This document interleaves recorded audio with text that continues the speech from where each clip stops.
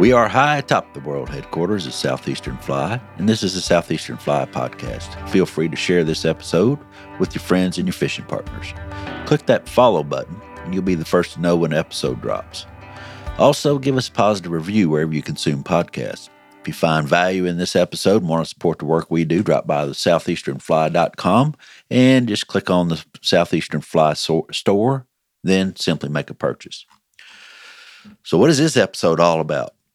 Well, people ask me questions often via text and email during coaching calls and while I'm giving casting lessons, but mostly they ask the questions while I'm on a boat guiding. Those questions can sometimes seem repetitive, but also I do understand they're important to the person that's asking them. So in these episodes, we're going to offer answers to some of those questions, and we're going to call these episodes the Mailboat.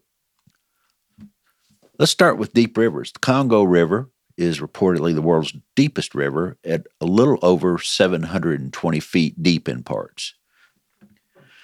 That's too deep for light to penetrate. That's almost 2.5 football fields deep. It's reportedly the second longest river in Africa, spanning the length of almost 2,900 miles. That's almost 800 miles longer than the Appalachian Trail. Now, the Congo River is much deeper than the rivers that we know and love. And why am I talking about those rivers? Well, during a coaching session the other day, Andy and I were talking about a particular river, and he asked, hey, how deep is the river? Well, the real question behind the question is, how deep should I be saying? How deep should I be fishing? So let's just say that answer got a little lengthy. But let's break down Andy's question into 3 parts. So quickly, we're going to level set on some generalities. We're going to talk about an approach, and we're going to explore just a few tactical fishing concepts.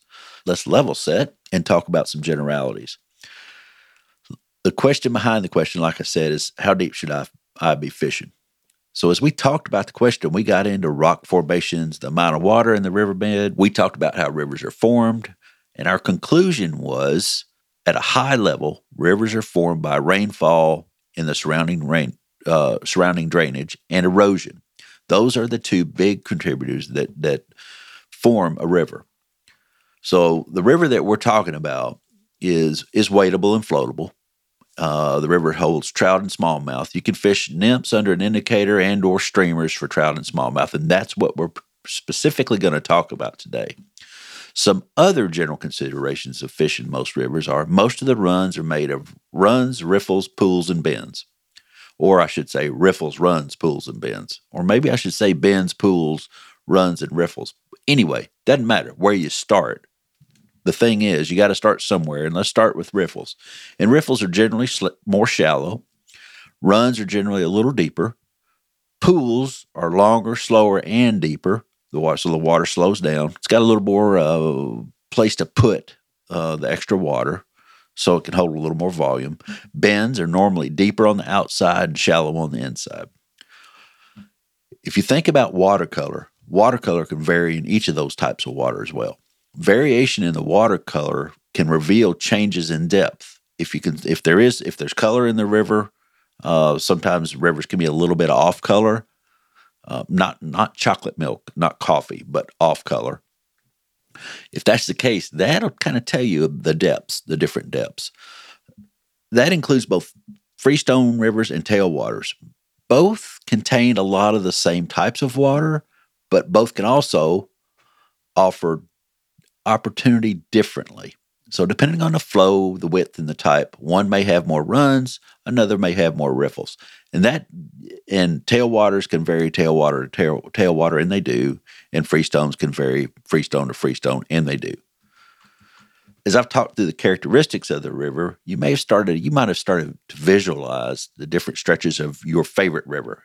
If you have started to visualize that, then I'm doing the right thing here, and you're paying attention. You can begin to see those varying depths. But what we're doing is we're making this puzzle just a little less complex, and we're going to move in now your approach, which will help you even more.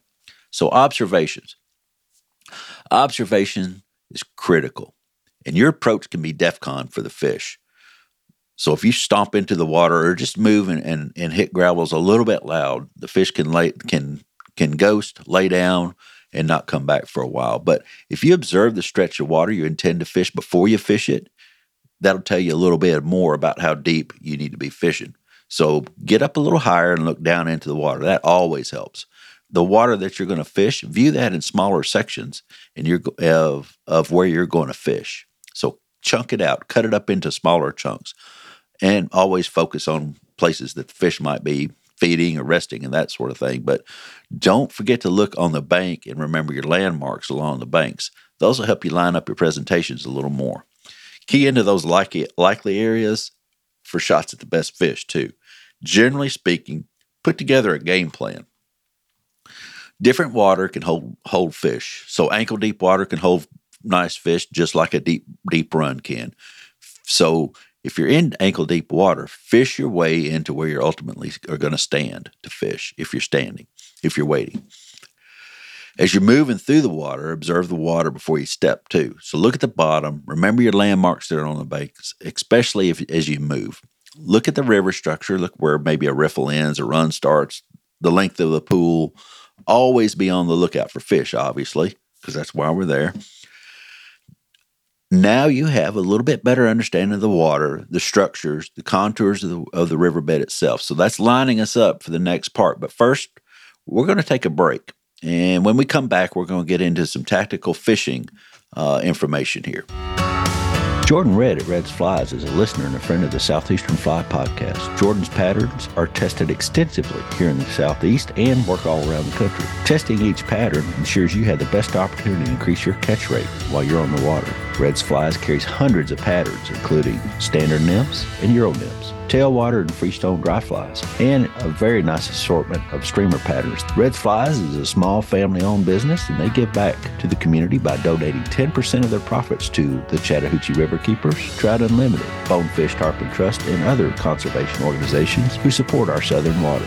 Go to www.redsflies.com and spell Reds with 2 Ds. Remember, they offer free shipping on orders of $50 or more, and if you enter the code SEFLY at checkout, you'll receive an additional 15% off your order. That's redsflies.com, and tell them you heard it on the Southeastern Fly Podcast. All right, we're back. Now we've done a couple things. We've level set on some generalities. And we've talked about your approach. So those two things are done and behind us. And hopefully you're on the way to the river listening to this. If you're not, that's probably where I'd listen to it, was on my way. But let's move on. Let's explore some tactical fishing concepts here. So you still don't know exactly how deep to fish, but at least you have an idea about how deep the river is. That information can help you determine if you need to put on a heavy nymph, maybe some split shot under an indicator. Maybe you're fishing streamers and you just want to fish a floating line because it's a little more shallow and you've done your homework. Maybe you need a heavy sinking line or a sink tip if you're wading with streamers. Now you're starting to get into the ballpark. And as the river moves downstream, remember those depths are going to change up and down, so that depth's going to vary. Remember, you also need to adjust that for that depth too. That helps you. So adjusting for depth, and I like to say, keep the fly in the face of the fish, at least close to where the fish won't have to move too far to eat. If you don't do anything else, and I say this all the time, I bet every presentation I've ever done, I've said, if you don't do anything else, adjust your depth. It's critical. It can save your day many more times than it doesn't. That adjustment on that depth is what really is going to get your fly down in the face of that fish. You can't find the bottom unless you tick the bottom. That's another little tip that we want to talk about. But don't keep ticking the bottom over and over and over and set. And if you think you're ticking the bottom, move up 4, 5, 6 inches. Shorten that distance between the fly and the indicator. So that's just a little bit about how these episodes are going to go. We're going to try to do about 10 of them this year, between 8 and 10. I don't want to box myself in. That's never fun. But this is what we're going to do. It's called the mail boat. And if you remember, at the beginning of this, Andy asked me, "Hey, David, how deep is the river?" And all I can say is this: the better your observation prior to stepping into the river, the better you understand the different locations of the different structure, the better you identify the landmarks to line up your angles to fish and get good drifts and good retrieves, the closer you're going to get to the correct depth of the river, the better chance you're going to have to put your flies in front of the fish. The less energy those fish are going to have to spend to eat, and the more likely they are to eat. Like I said, feel free to share this podcast with your friends and your fishing partners. Click that follow button so you'll know when the new episode drops. Also, give us a positive review wherever you consume podcasts. And if you find value in this episode and you want to support the work we do, drop by Southeastern Fly, click on the store, and then simply make a purchase. So, how deep is the river and how deep should you fish? I don't know. Just take this information, go to the river, go fishing and see. See you next time. Thanks for listening to The Mailboat on Southeastern Fly. All right, I want to welcome back to the podcast Seth Fields from the Hatch Outfitters in Chattanooga, Tennessee. Thanks for having me, David. Yeah, man, it's good to have you back. You were on episode 22, and we talked about tannic water, some smallmouth fishing, that sort of thing. Yeah. I want to talk about this spring kickoff weekend you've got going on Friday, March 24th, 2023, and Saturday, March 25th, 2023. The spring kickoff is the event that I'm going to be coming to. I'm going to bring Howard with me. And the whole week, it sounds like you got a whole weekend planned there. So I want to touch base just for a minute on the fly fishing film tour, where you're going to do it, that sort of thing, so folks will know where that is, and then talk about Saturday, the kickoff itself. So let's start with the fly fishing film tour here on Friday, March 24th. Where is it, and what are you expecting? First, we're expecting a good time. It's kind of the first big event of the year. We always tie it in with our spring kickoff. They're kind of one and the same, but this year we're back at a little venue called the Camp House, just off downtown in Chattanooga.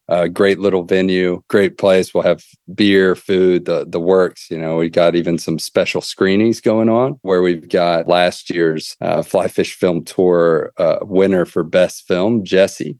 He's coming up from Tampa with our buddy Court Dothett, and they are going to roll into town, and we're hopefully going to do a screening of his film from last year and give people a little chance to hit him with some questions or talk about his guiding and what he does in Costa Rica, which is where the film is. So also maybe a sneak peek at a episode of an upcoming show that we helped film an episode doing some muskie fishing on. It's a great show that's kind of up and coming.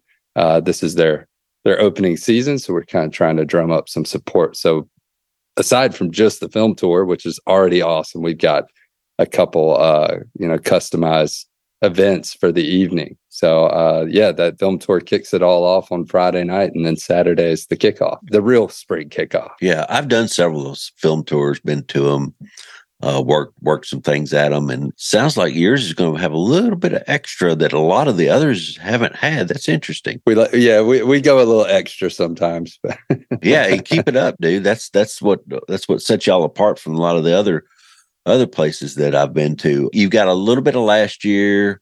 You've got this year's fly fishing film tour. It sounds like you got a little bit of extra in there from maybe something in the future. Is that right? Well, I'm not sure. It's a TV show that some guys have been filming across the country, and we just happened to end up on it doing a little muskie fishing. So maybe they're going to air that episode that we helped film just to kind of make people aware of that show. I think it's going to be on Waypoint TV and maybe some other networks. So we're excited about it, and we just want to give those guys an opportunity to kind of showcase what they've got going on.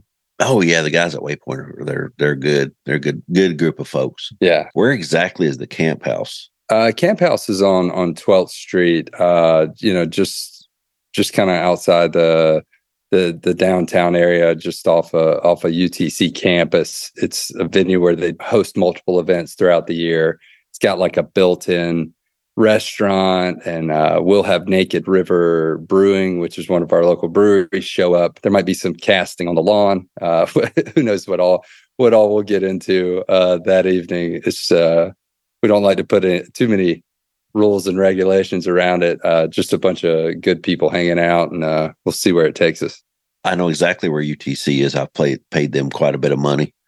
Or we have, my wife and I have paid them quite a bit of money. So That's a nice area. Chattanooga, I grew up there, so I know it's much better down there than when I grew up. I mean, it was sketch to say the least where I was growing up a down city, there. a city rebuilt. A city rebuilt, Absolutely, yeah. So after the fly fishing film tour on the 24th, we're going to roll into Saturday morning, I guess, March 25th, and that's the kickoff itself. And you're going to have manufacturers, guides, artists, I guess, probably. Yeah. So tell us a little bit about that. I want to know about more about that.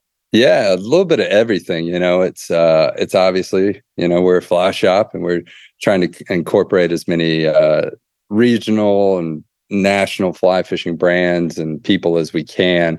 But there's a little bit for everyone. Like you said, we have got some artists. This year we got Will Harrison, who's an artist from he's an Aussie, he's an Australian-born artist that lives in Alabama. He's coming up to showcase some of his watercolors. Incredible stuff. My buddy's wife runs a potted plant thing. So there's like stuff for the non-fishers, there's good barbecue. Chatterbox Barbecue is going to be providing the food this year, a local spot in town that puts up some incredible barbecue. Yeah. And then aside from that, we've got Siegler Reels. We're kind of, we're going to be a new Siegler dealer this coming spring and summer. And here on out. And so we're kind of showcasing those reels, letting people know what they're all about. G. Loomis Fly Rods is going to be there. They've got some new rods that haven't been mentioned to the public yet, but we're going to get to kind of unveil them at the kickoff. Waterworks Lampson's in the house, Sims, Able, also Ross Reels. I think there's going to be Thomas and Thomas Fly Rods also there. Chota, the wading apparel company, ASG.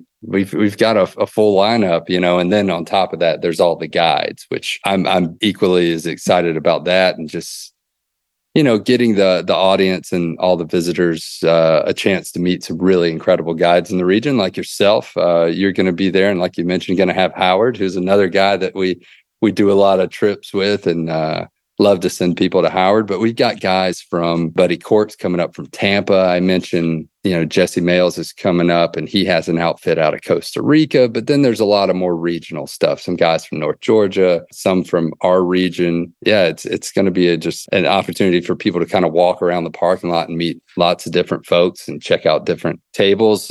We've got casting areas, free casting lessons with Wanda Taylor, who's one of the best in the business. We're super lucky that she's local, and she's always willing to help out at these events. Usually we've done it the last couple of years, a ladies only casting class at 11 a.m. to kind of kick off the first scheduled event of the day. She'll do another one. Might have to check my notes, but yeah, I think at 1:30, a general casting class with her. And then we'll have a little bit of a casting competition at about 3 p.m. at the end of the day. After we close the shop down, we'll all get out there and laugh at each other. Maybe throw some of those new G. Loomis rods around. But yeah, there's going to be, lots of stuff going on, tons of sales in the shop on just about everything: rods, reels, clothing, flies. We stock up pretty heavy for this one. This is our biggest event of the year. I guess one question is, and people sometimes will shy away if it rains. Have you got a backup plan?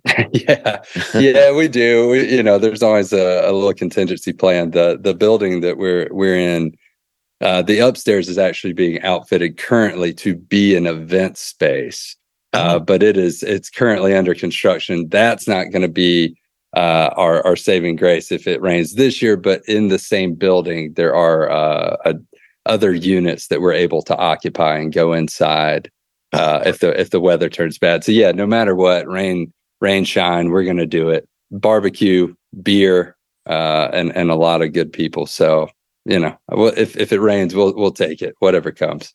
Yeah, you had me at barbecue, of course, and me at beer, and maybe a beer too. Yeah. Little adult beverage.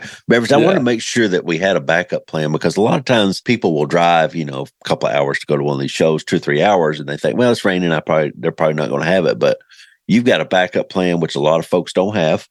Yeah, which is really good. So yeah, we'll get cozy if we have to take it indoors. It'll be cozy, but yeah, all the better.